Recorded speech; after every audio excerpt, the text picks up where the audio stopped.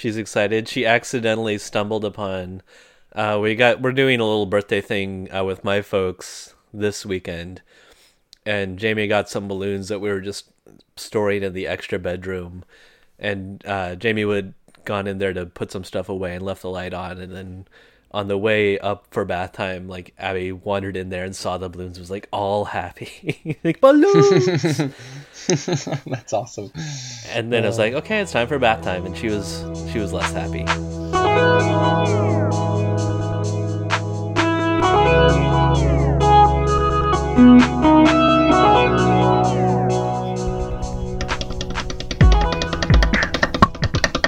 Hello and welcome. I am Josh Crawford, one of your friendly and ignorant hosts, and the other voice you'll hear is Matt Austin, just as friendly, but maybe not quite as ignorant. That's what he thinks. This is We Don't Know What We're Doing, and this is episode 8. The topic that we're talking about today is, what do we want our children to inherit from us? So, at the time of this recording, the national and local election furor is in full force. To be honest, when I wrote these notes originally, I thought I was going to have to cut that line out because I figured surely, with as long as it takes us to get our act together to record an episode, they'd be done by now. But no, there are still recounts. There's still a good chance that by the time we get this edited and posted, that line still won't be out of date. So, unfortunately. Anyways, hopefully by the time you hear the episode, most of it will mercifully die down, but we'll see. So a couple weeks ago, when we recorded our last episode, Matt and I spent a lot of time talking about whether it's a Christian's duty to vote or not, and whether it's worthwhile to lodge protest votes. So hopefully whether the candidates you chose to support won or not, you were able to make your decisions prayerfully, and you were able to surrender that outcome, whatever it is, so that you weren't, in bed in the fetal position the next day. Actually, Matt, a funny thing, I've told you before that I'm actually pretty bad when it comes to researching elections, but I did actually do some research before voting, at least a couple hours, which I think puts me probably ahead of the majority of the population. Oh, I did want to ask, I don't remember if I followed up and found out whether the bingo measure was approved. That's that a good brings one. me so much joy that there was a bingo measure on the ballot in Missouri. Yeah, I think it failed, actually. So voters concluded that if you're going to lead a bingo game, you need to be part of the organization for 2 years. 6 months is just too fast. How else are you going to get trained on how to spin the cage? I know it's complicated, but medical marijuana passed, which interestingly enough, some of my nursing friends were actually in favor of. So I don't know. I trust them and their opinion, but we'll see what happens.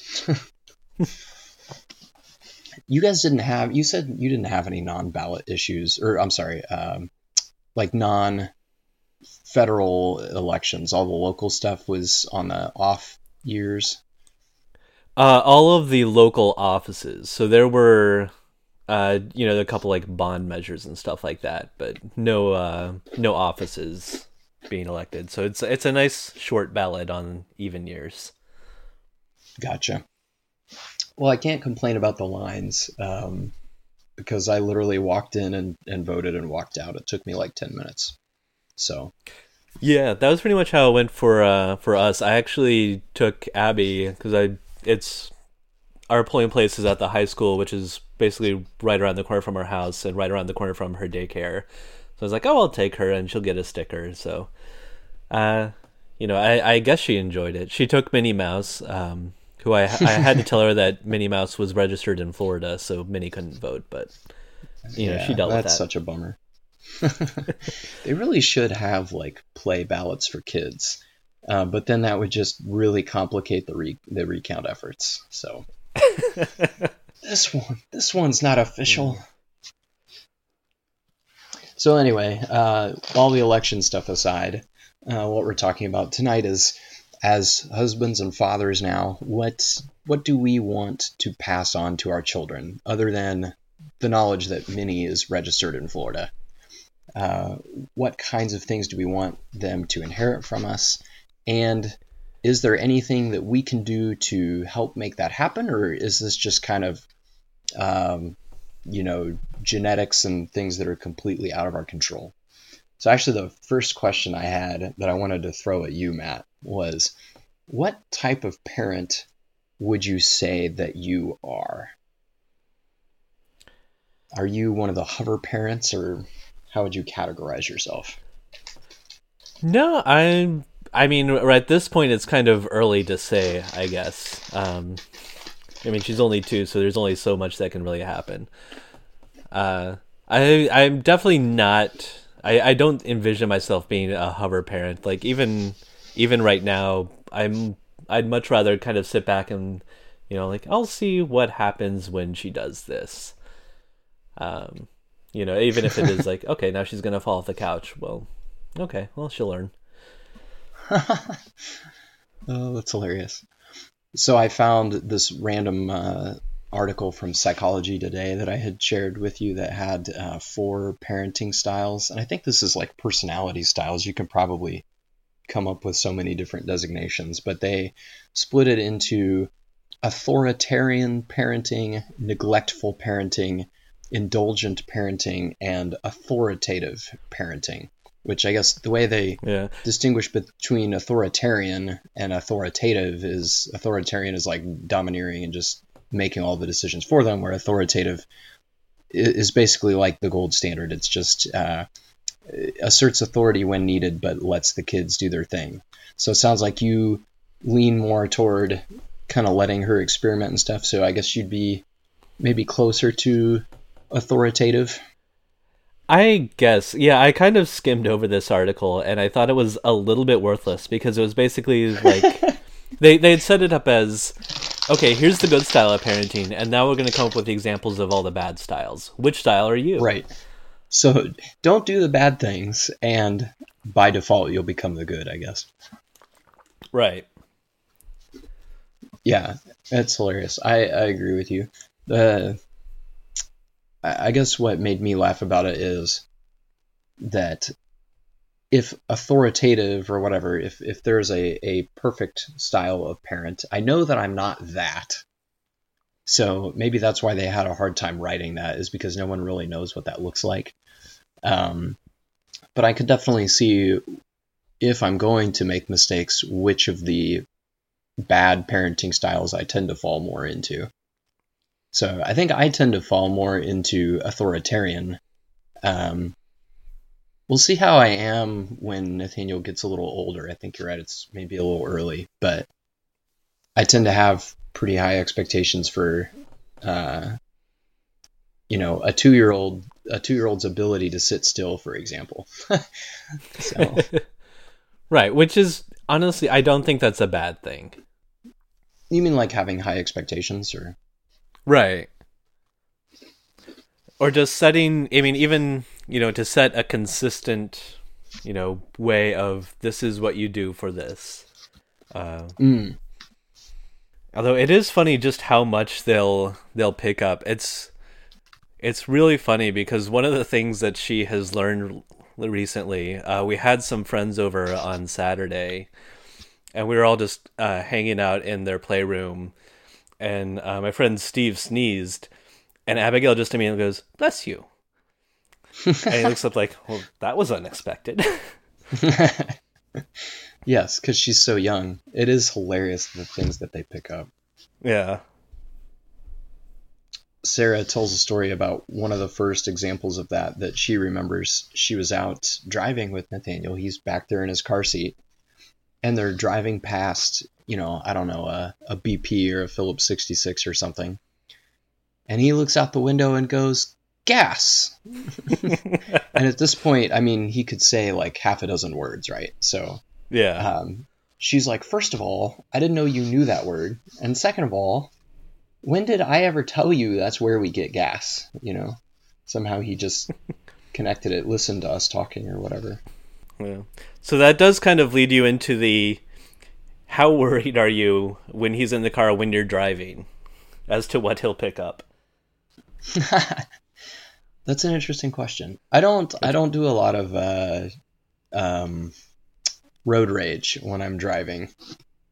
Yeah, I'll tell on Jamie a little bit because she likes to talk to the other drivers. I will usually say things, but only if I'm the only one in the car. Mm. I do say things, but it's like, come on, you can do it. Stuff like that. I am far less encouraging. You're more on the negative critique side. It cracks me up driving with Sarah because she will address the make and model of the car instead of the person in the car. So she'll be like, "Come on, Camry." I think that's common. Either that or identifying them like by their license plate. Oh yeah, like "Come on, Virginia." Yeah. Yeah, I do that with Kansas drivers, that's for sure. It's got to be a rule that if you live in a border city, that whoever's on the other side of the border are the worst drivers. Because that's certainly true of Yes. Maryland. Yes. Well, and it's basically the butter battle book. Because I think that factors into some of the tribalism that we're experiencing in America today. It's not really anything new. It's just that the internet has helped it become easier to find a tribe and to find ammunition to shoot at the other tribe with, whether it's a division between sports teams or cities or whatever. Yeah. So, but back to parenting. So, I guess this is off topic, but I'm just curious to explore this a little bit further. So, have you felt like those surprising moments with Abby are becoming more frequent? I don't know if more frequent. I'm usually not the best person to ask to notice things. Mm-hmm. So I can remember, being surprised at a particular instance, but if their frequency, that's hard for me to tell. It just sort of all sort of blends together, I think. So you are a parent because everything is getting blurry. Exactly. Eventually your eyesight starts getting blurry too. And oh wait, you and I already have that. Yeah, I've got that one covered. Yeah, for Nathaniel, it's definitely accelerating. I feel like just even within the past like 4 or 6 weeks, there has been a dramatic uptick where it's almost now like daily that he'll pull out some observation that Sarah and I are just sitting there going, yeah, that's the right way to say that sentence. How did you figure that out? Like he'll point to his blanket and go, has trees on it or something like that, because there's little tree graphics on the blanket. I'm like, yeah, the blanket does have trees on it. You just noticed that. Cool. All right, so back on topic. So talking about passing things on to your kids. So this is more on the humorous side. What would you say is one thing that you definitely do not want Abby to pick up from you, other than the stuff that you are not saying in the car?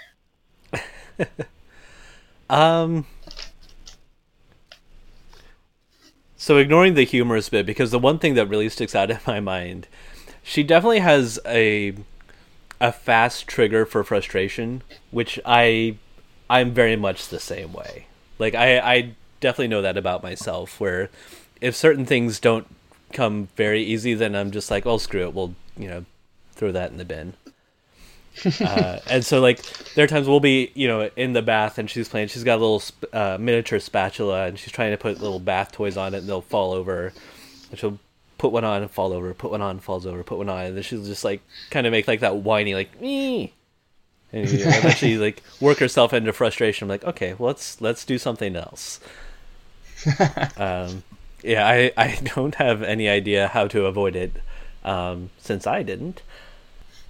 Yeah, what's funny is you think that she has a fast trigger. I would say that Nathaniel has an even faster trigger, because the way you described it, it takes her like the third or fourth time of it falling over for her to get upset. But Nathaniel is like the first try. If it doesn't go right for him the first try, he's like, ah! And then that frustration turns into violence, like knocking things over, which I don't know, maybe that's more typical for boys, but I would say he definitely got that from his parents also. I won't say which one. Yeah, so my wife pointed out a hilarious thing that Nathaniel has already inherited from me. And what's weird is he started doing it before he had any time to observe it. Like, I know for sure I had not done this around him or, really given him any examples. But when he's concentrating, he sticks his tongue out kind of, but like in the corner of his mouth where it just kind of pushes his lip out. And apparently I do the same thing. I didn't even realize I was doing it until Sarah pointed it out to me one time when we were dancing. So, yeah, because, dancing, you have to concentrate really hard. Mm-hmm. But anyway, so he's doing that. I guess another thing that I would not like for him to pick up from me is my incredible ability to lose things. I can be holding onto my phone, set it down, turn around, turn right back around, and not remember where I put it. And I have to go digging around or walking all over the house like, what did I do with it? So I have to put things in specific places, otherwise I lose them.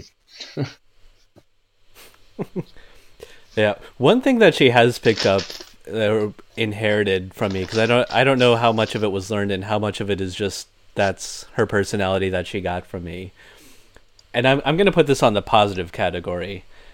She's incredibly particular with like how things are lined up, and like she will spend time to like line up her toys and all that, just make sure that they're straight and neat and organized, or she will like always put them back in the exact same place every time. Like she knows where things go, and that's where they go. That's hilarious. That is so different from Nathaniel. I remember being like that though, because did you used to sort Skittles before you ate them by color? Used to. Okay, do you still? I do.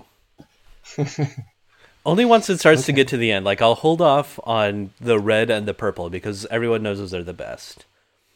And those so at the end I'll just have, a massive red and purple, so I'll just kind of sort it out so that I have equal numbers, give or take, as I finish it off. And then just alternate so you don't get too ahead on one color. Well, usually I'll eat like a couple at a time, so I'll be like, okay, I'll have a red and a purple, or maybe two reds and a purple if there's a little bit more or something. That's funny.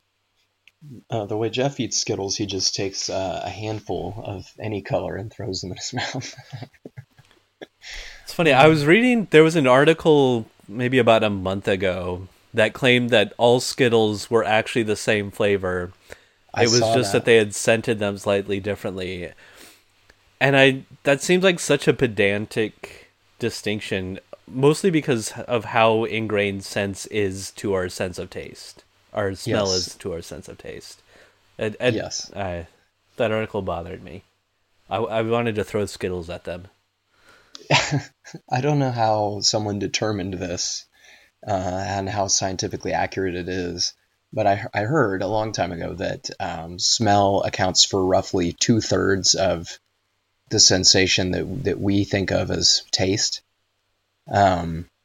So yeah, it would effectively be the same thing. Yeah. I know the article you're talking about though, because Reddit, I was on Reddit at the time and Reddit blew up over it. Lots of arguing. Because if you want to go to a place on the internet that is the home of pet entry, Reddit is a top candidate. So back on the serious side of things. So do you have dreams or desires for Abby in the areas of like education, careers, hobbies, interests, social connection, the kind of person she would marry? I mean, I think probably most any parent, if they're honest with themselves, wants their child to be their own person. Uh, doesn't want to be like one of those caricatures of a parent in a movie, for example, that's like, you're going to be a soccer player because I never was, and you're going to live here and do this. But at the same time, I think we do have some hopes maybe that are ingrained that we don't even think about sometimes. Yeah, I mean, if you're painting broadly enough, then I think there are some definite things that I would want. Like, that's kind of the point of all of this. Like, we're one of our friends is fond of saying, you're not raising a child, you're raising an adult. Mm-hmm. And so you're trying to bring them up into.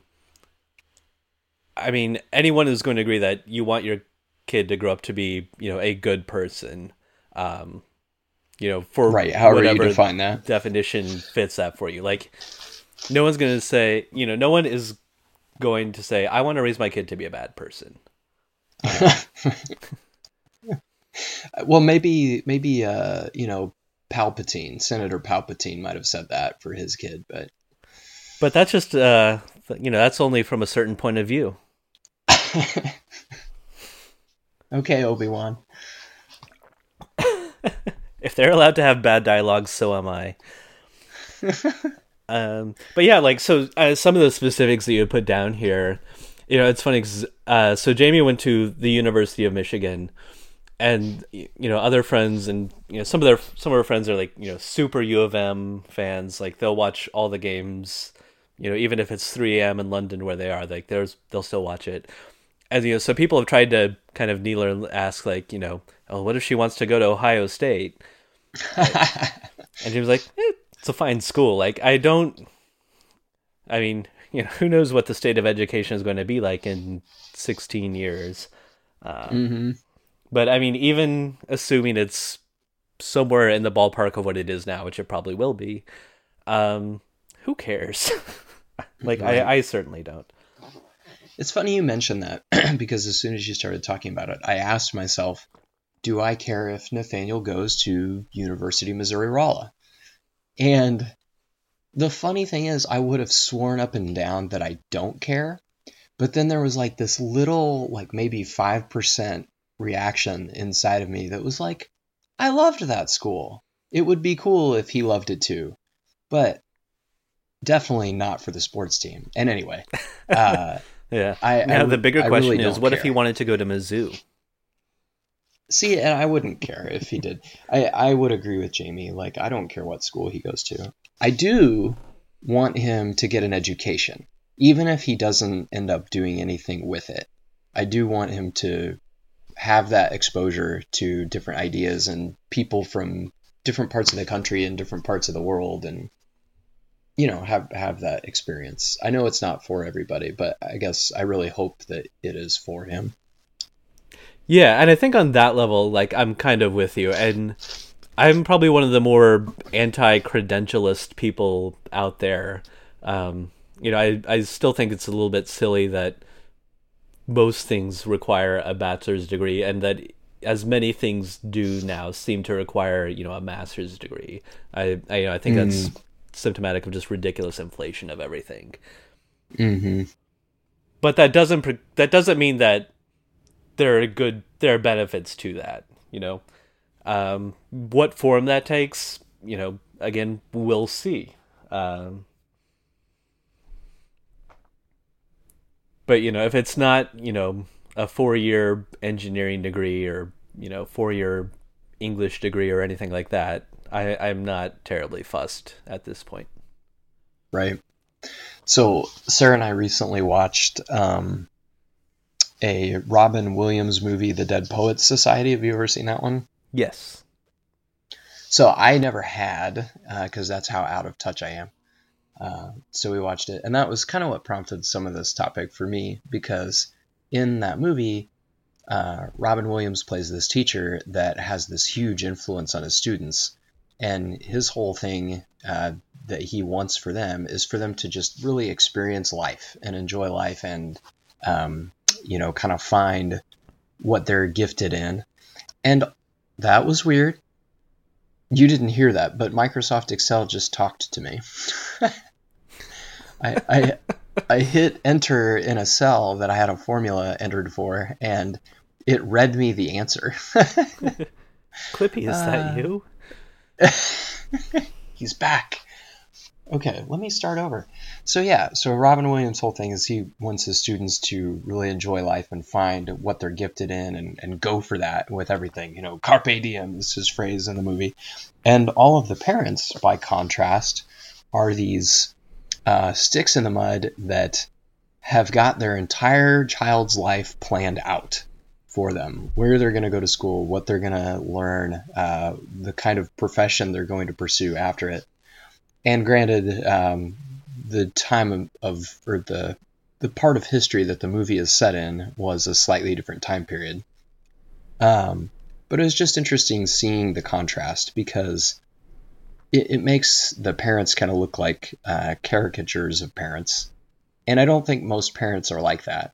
But it is easy for a parent to get kind of hung up on one particular thing, like credentials.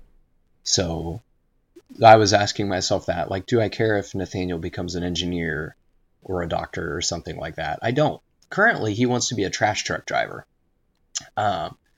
So trash truck drivers can make pretty good money from what I hear. They could support a family, so that's fine. Or to say it the way your Irish friend says it, that's fine. That's fine. So of any of these topics on the list, do you feel like you have a stronger hope, I guess? Again, if we're painting a fairly broad brush, like you don't have a person picked out for Abby to marry, but do you have an idea, like the kind of person you would like her to marry, or any hopes for that? I mean, yeah. So kind of skipping over that down to the very last one of spiritual beliefs. I think we both kind of have the same answer. I mean, we're Christians. We're raising her as, to be a Christian. Bringing her up in that world, in that, covenant family. And so that's kind of the basis for everything. Like, a lot of this stuff is, in some sense superfluous. Education, career, hobbies, interests, social connections, sure, whatever. Once you get down, I mean, really. But once you get down to, that bedrock of, I would want her to be a Christian. I would want her to come up loving the Lord, loving Jesus. Let that be the basis that everything else kind of comes from. And, sure, we'll go with that. But yeah, absolutely. Yeah, and you're kind of answering the next question I had on here, like, why do we have these desires? Is it because we think it's best for them, or because we want them to, quote unquote, turn out right? And this is something that I think, honestly, a lot of parents struggle with, including Christian parents. I think it's easy for a lot of Christians to become more focused on, like, the outward appearance. So they want their kids to, like you said, be, quote unquote, good people. And the problem is that I think a lot of people haven't really asked themselves the question, what is the most important thing about life? And so all of it gets kind of wrapped up together. Not just the religious belief, but the practices and the kind of lifestyle you live and the kind of people you hang out with and the kind of things you do. And so this is where I feel like politics even, politics gets wrapped into this. If you aren't voting the right way, if you don't have the right political beliefs, that a lot of parents feel like somehow they've raised their kid wrong and their kid is going off the rails. And so I really like that perspective that you just shared. If your child If you are a follower of Christ and your child comes to the point where of their own free will, they say, you know what? I've listened to you, mom and dad, and I've seen what's out in the world, and I want to be a follower of Christ too. Man, that's going to determine the direction of their life more than anything else. Yeah, and that's a lot of what I was thinking about when you first started putting this in the show notes. Just as a reference, I put down in the bottom, I cut out the section of the PCA, the Presbyterian Church in America, the administration of baptism, the baptism of infants and children, like the instructions, to the minister, like, you go over this, you'll say this, and then you'll ask, these specific questions. And so for that, like the big one, I have that down here. I'll go ahead and read all three. Number one, do you acknowledge your child's need of the cleansing blood of Jesus Christ and the renewing grace of the Holy Spirit? Question 2, do you claim God's covenant promises in his or her behalf, and do you look in faith to the Lord Jesus Christ for his or her salvation as you do for your own? And then the third, specifically like the practicalities of raising them. Do you now unreservedly dedicate your child to God and promise in humble reliance upon divine grace that you will endeavor to set before him or her a godly example, that you will pray with and for him or her, that you will teach him or her the doctrines of our holy religion, and that you will strive by all the means of God's appointment to bring him or her up in the nurture and admonition of the Lord? I think that kind of sets forth the vision of what we want to do when we're raising our children. Mm-hmm. Yeah.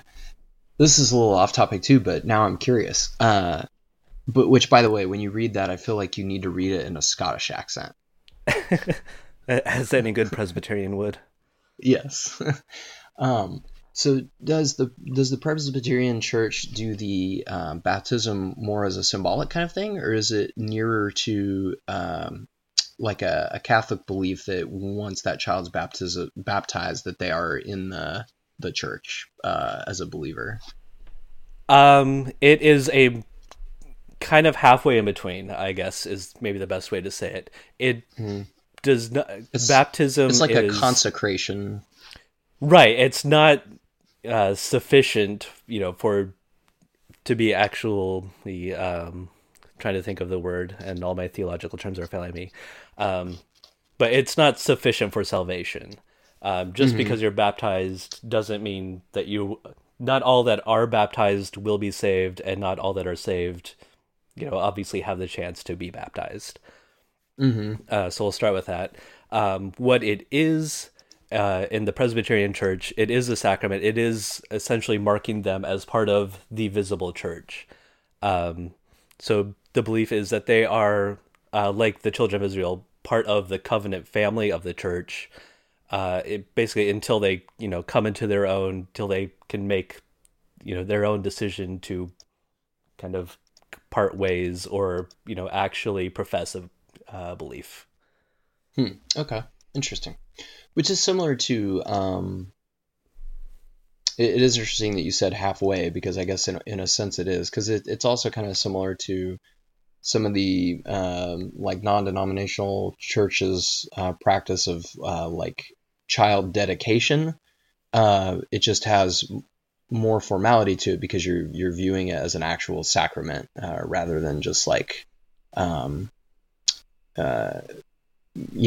declaration in front of people. So right. And I mean, for those that may not be clear on what we mean when we say it is a sacrament, it is a means of grace. It is, grace being imparted on them. It's not, like I said, it's not, something that will save them, but it is something that, kind of in short, is a blessing on them. Which I think is how a lot of, like you said, like non-denominational or even some Baptist churches will do like child dedications, just without the water.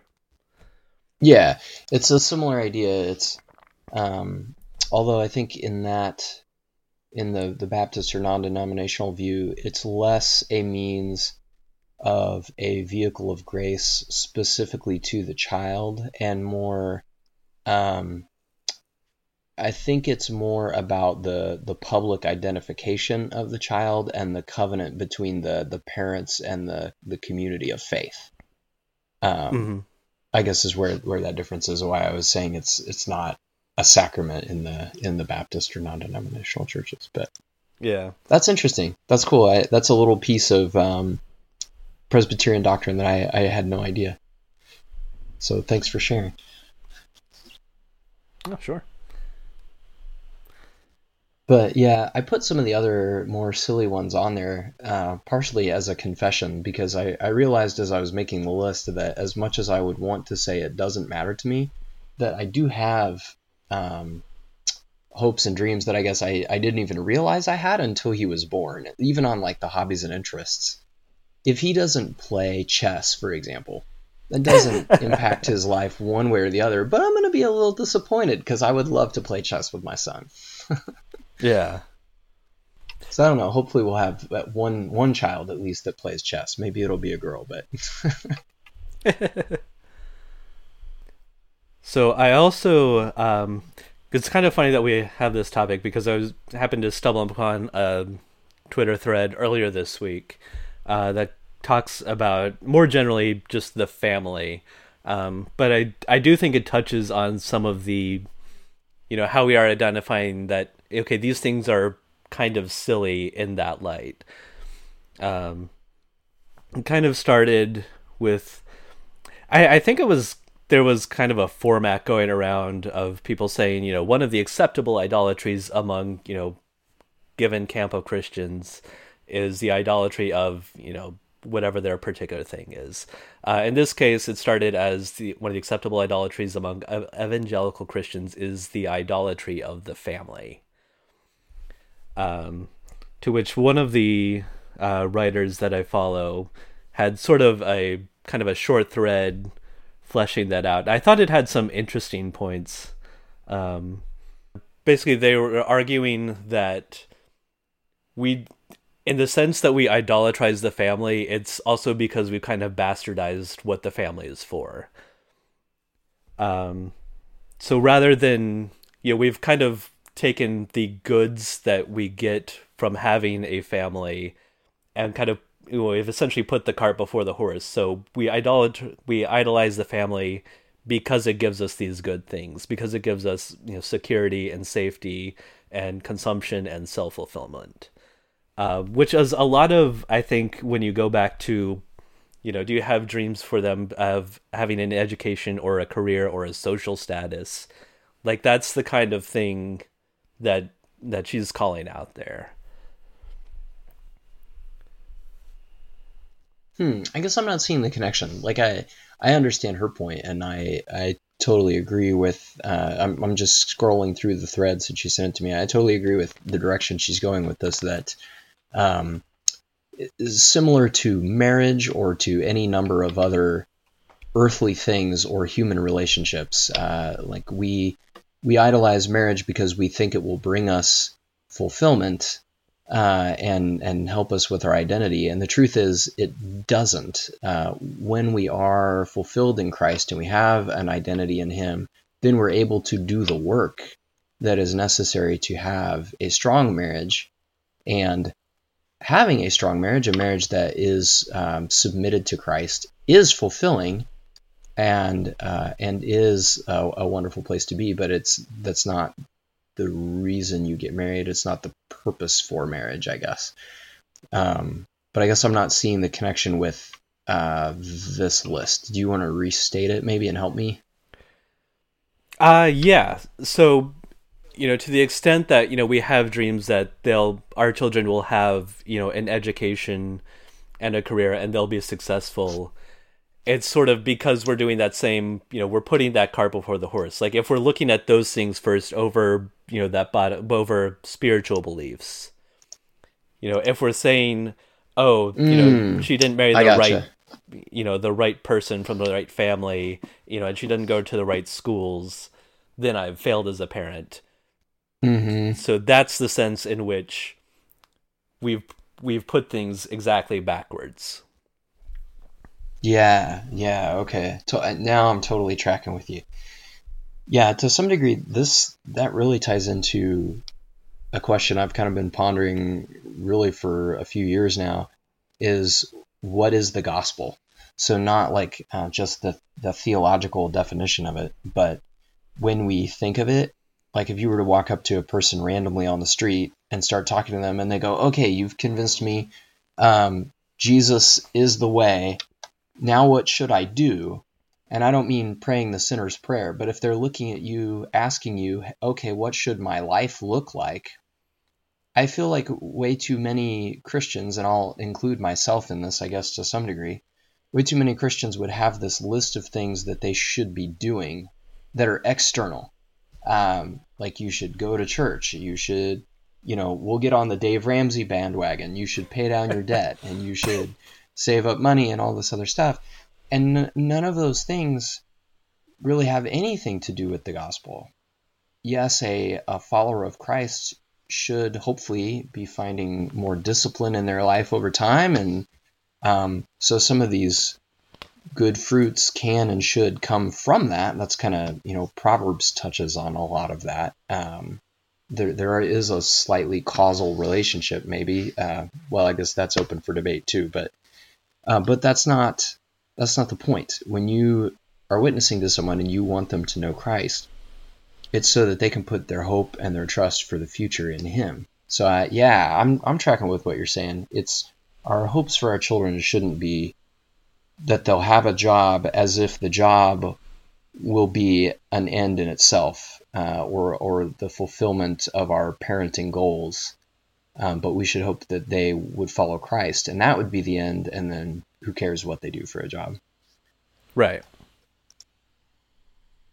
Yeah, so really that's partially why I brought this topic up, because I think not only is it just interesting to talk about, but I think the things that we hope and dream for our kids is really actually very telling and revealing about who we are and what we prioritize. Yeah, absolutely. So how much influence do you think you have in how Abby turns out? Like the whole nature versus nurture debate. I mean, I think there's a lot there. I mean, I don't remember if it was our first or our second episode where we're talking about, where we came from. Or, how we think we got to where we are. And I think looking back, both of us identified our families as being, a kind of a very important, a key contributor. It's not going to be everything, but it's going to be a lot. Mm-hmm.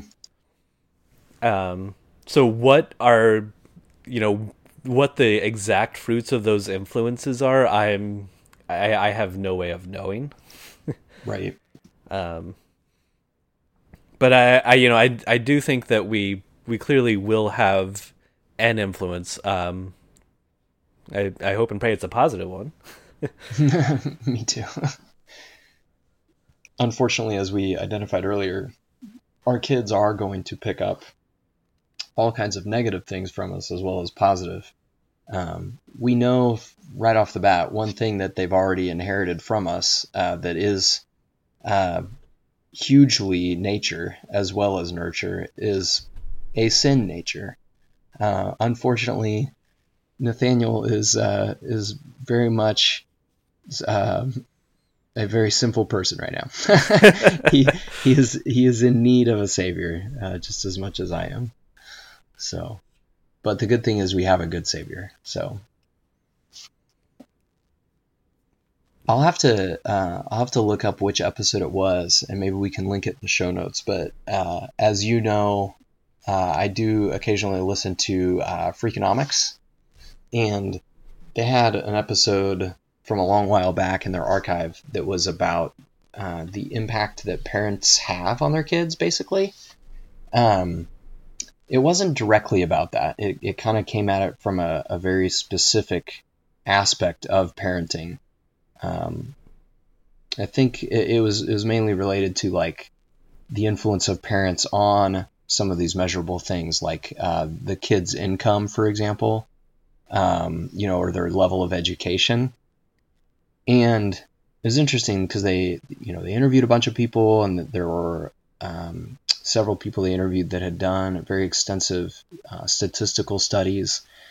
And in the episode, they essentially came to the conclusion that parents don't have that much influence. And so the kind of the point of the episode was to encourage parents to kind of relax and enjoy the ride and not stress out so much about it. But it was interesting listening to it because all of the things they were talking about when they were trying to measure parents' influence were things like how many activities the parents took their kids to, or like how early, they started the kid in music lessons or things like that. And nowhere did I hear really any discussion of more the type of parent they were, how they related to their children, because ultimately that's what it's all about, right? Is relationship. The only real homage that they paid to it was one economist who talked about how valuable he felt kindness was to the kids, that if they're kind, if the parents are kind to their kids, that the children will remember that. And so that's where I think parents do have a huge influence that doesn't show up in the data. And I agree with you. Like, the things that I remember about my parents were not how many baseball games they took me to, although that was, huge for me at that time in my life too. But it's all the moments where, my dad would sit down and talk with me about something, or my mom would invent a game to help me learn something because I was having a hard time sitting still. Those moments told me, first of all, that I was loved and I was valued.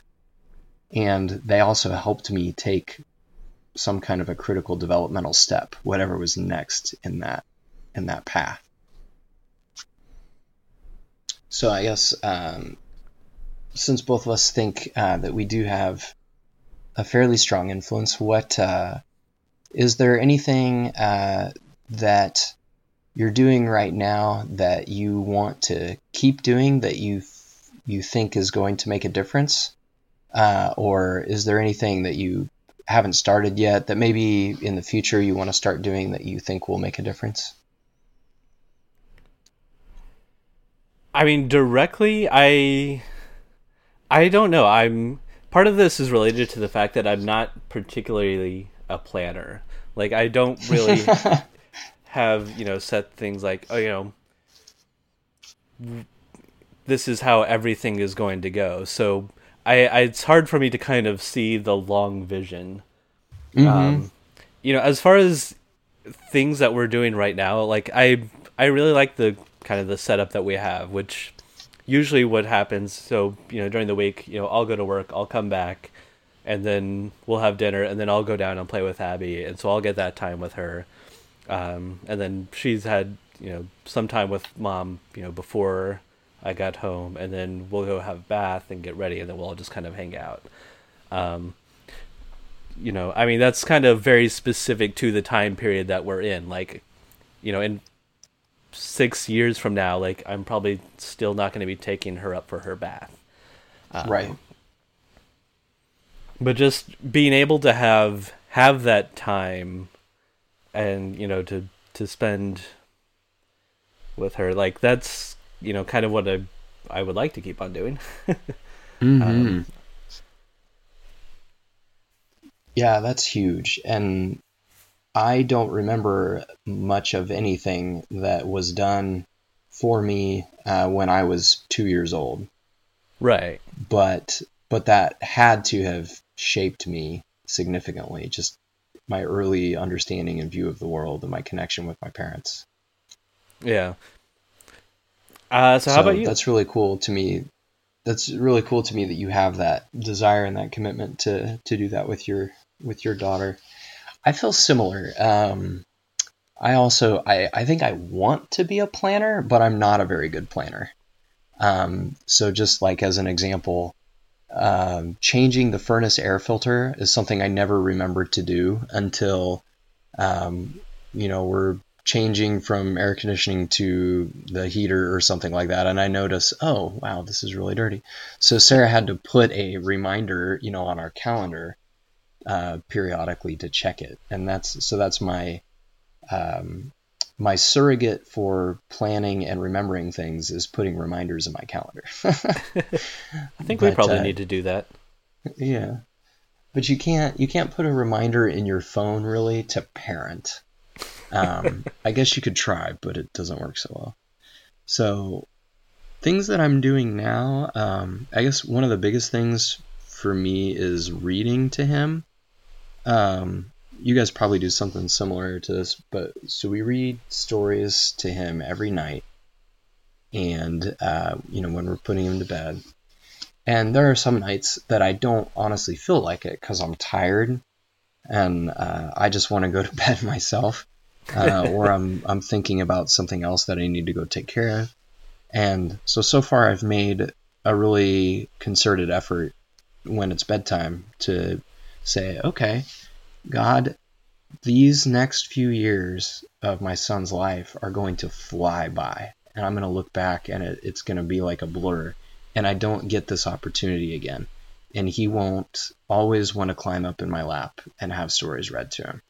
So while he wants this, every night I'm going to do this, and I'm going to be present, and I'm going to enjoy it. And, I'm going to read with funny voices, so he can tell the difference between the different characters, and I'm going to put emphasis to it because I remember my dad doing that for me too. I remember him reading Deputy Dan books, and Sheriff Digby had this hilarious voice that made me laugh every time. So yeah, that's something I'm doing right now. I like praying over him. I like sometimes when he gets frustrated, I like picking him up and putting him on my knee and just getting his attention. And then once I have his attention, just speaking to him in a gentle voice and asking, do you know why I picked you up? Do you know why I pulled you away? And telling him that this isn't okay, or this is something else that you should do, and trying to help him understand, like, hey, the dog needs some space. You probably shouldn't pull her tail. Not because I so much believe that he actually understands everything I'm saying at 2 years old, but I do think he very clearly understands when I'm trying to connect with him and when I'm trying to help him understand something. So, future things, I guess one thing that's really important to me that I feel like we're missing right now, and so I'm trying to take steps toward it. I feel like raising boys or girls, really, they need to see a life in a world that's bigger than just their family. I think family is huge and important, but I want Nathaniel to grow up having other men to learn from and to copy and to have as an example that are not just his dad and his grandpas and uncles. So I want to take him, like to the shooting range with some guys when he gets older, or I want him to sit by a fire and see a bunch of men who are older than he is with their own kids that he looks up to and respects, all talking about how God is speaking to them. And so I feel like since we're looking for a church right now, we're really out of community and we're missing that. Like if I don't have good, strong relationships with other guys, then he won't have those to watch, I guess, if that makes sense. Yeah. So while you're parenting and you're not planning ahead, but just making decisions in the spur of the moment, are there any verses or things that you remember your pastor sharing that have kind of helped guide and shape the way you think about being a dad? And the spur of the moment, usually not. When it comes to scripture, like I've never been one of the, I don't know if this is a type or if this is just a deficiency of my own, but there are people like, oh, I have my life verse. I don't have that. So, it's very hard for me to kind of, do that. Mostly the one thing that that comes to mind is Paul's admonition on fathers not to aggravate their children. Oh man, yes. So that will be reminded to me at times. I mostly like, especially in the cases where she starts to get really frustrated. I'm like, okay, just let's not make this worse. That's hilarious. Yeah. So for the listeners, I think, and you could correct me if I'm wrong, but I think the verse you're referring to is Ephesians 6:4, which That sounds about right. I just pulled up a page that has a whole bunch of translations on it, so I'll just pick the ESV. So it says, "Fathers, do not provoke your children to anger, but bring them up in the discipline and instruction of the Lord." I think some versions say something like, "Don't exasperate your children." Yeah, actually the Message says that. It's funny you mention that, because I've definitely thought of that a few times. That's a good one. I'm similar. I have never had a life verse. I have tried to manufacture one a couple times, and haven't really been successful at that. But so there are, numerous instructions throughout Scripture on parenting, or even things that are indirectly related to parenting because it's more related to God as our Father. And so obviously I take that as an example. So like when Jesus is talking about, if your child asks you for a loaf of bread, you wouldn't give him a stone. That has come back to my mind occasionally when he's asking for something and I'm not necessarily wanting to give it to him. That verse has reminded me to kind of check my attitude and ask, am I saying no because it's good for him for me to say no? Or am I saying no just because I'm irritated with the constant requests and I'm having a bad day? Because if the answer is the second one, then I need to get over it and I need to say yes, because my son asked for it, and if it's good for him, I should share it with him. But I guess one passage that I think maybe kind of defines how I want to parent is from Deuteronomy 6, and I know this one is cliched because people quote it all the time. But it's in verse 6. It says, "These commandments that I give you today are to be on your hearts. Impress them on your children. Talk about them when you sit at home and when you walk along the road, when you lie down and when you get up." So I just think about that. He loves the moon, for example. So we take him outside and point up at the moon, and he just gets so excited and smiling. And then we'll ask him, "Do you know who made the moon?" And so now we've done it enough times. So he'll go, "God, yes." So that's exciting. I wonder what it is about the moon. Abby is definitely a fan. Is she too? She is. There's a couple of books we have, and every time there'll be a picture of the moon, and she's just, "Moon." That's she doesn't quite. It's more of a moon. Moon. Yeah, for a while he was saying Moonis, and we're not sure where that came from. There's one that she's like, "Moon book." That's hilarious. Yeah, actually, he likes it so much. We're thinking about getting him some glow-in-the-dark moon and stars to stick on his ceiling. Have you done that for Abby? We have not, but I think she would be similarly excited. Well, I'll let you know how it goes, because we'll probably get them for him for Christmas. Yeah.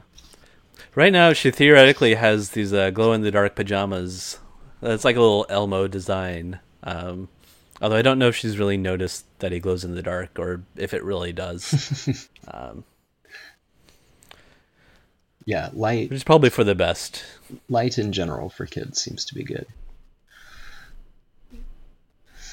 So I'm really anxious and excited, actually, to hear what semi-random excellence you have to share tonight.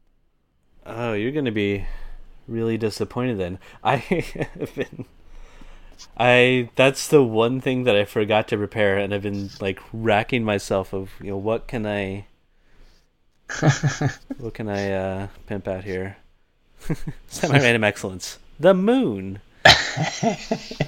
This is like actually that kind of reminds me of, and actually maybe this will be the semi-random excellence. Abby's favorite television show, which I don't remember if I mentioned on here before. There's a PBS kids show called Nature Cat. It's basically the only thing she watches. So after dinner, we'll come down and she'll ask for Cat. And it usually is airing about the time that we come down for dinner. If not, we have some on the DVR anyway. And it's a cute little show. It's, a cat and a dog and a bunny and a mouse, and they go off, doing all little nature things. But it's just funny how much she enjoys it. And, as someone that is sitting there watching it with her, like I actually find it enjoyable myself. Like I don't mind it.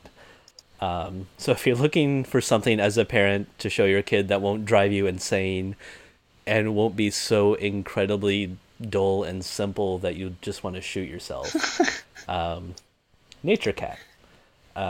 It reminded me of that just because at the end of every episode, they'll do this sort of fake little, this episode of Nature Cat is brought to you by leaves, and we'll talk about leaves for a second.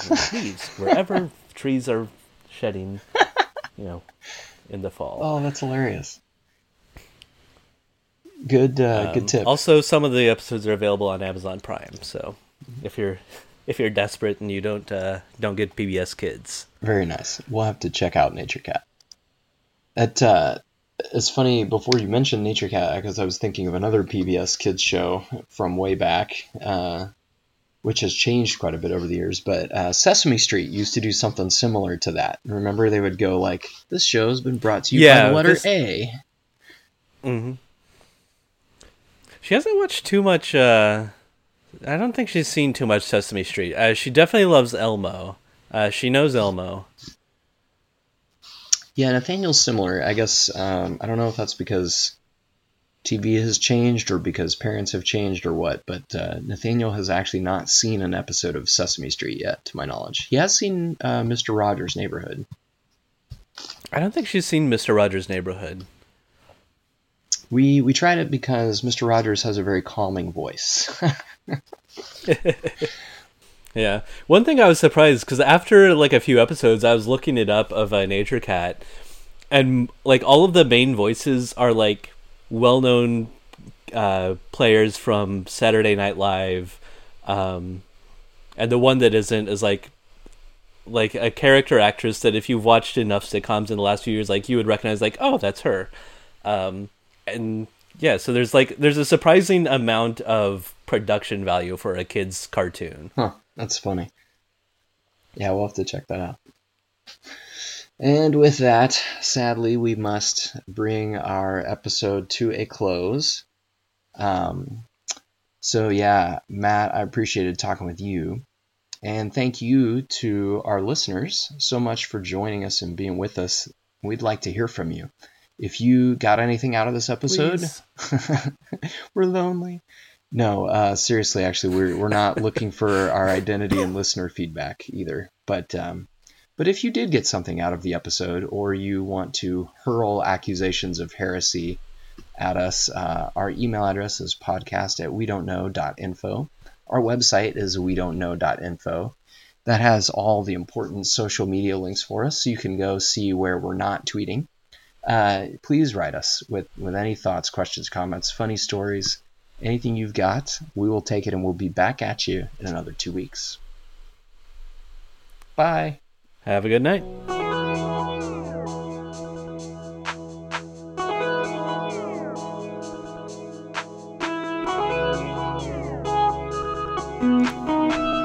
I was waiting for the bye from you this time, like we did. I almost feel like that needs to become a thing, actually. Well, bye. Yeah. Maybe I can snip that one in as you need.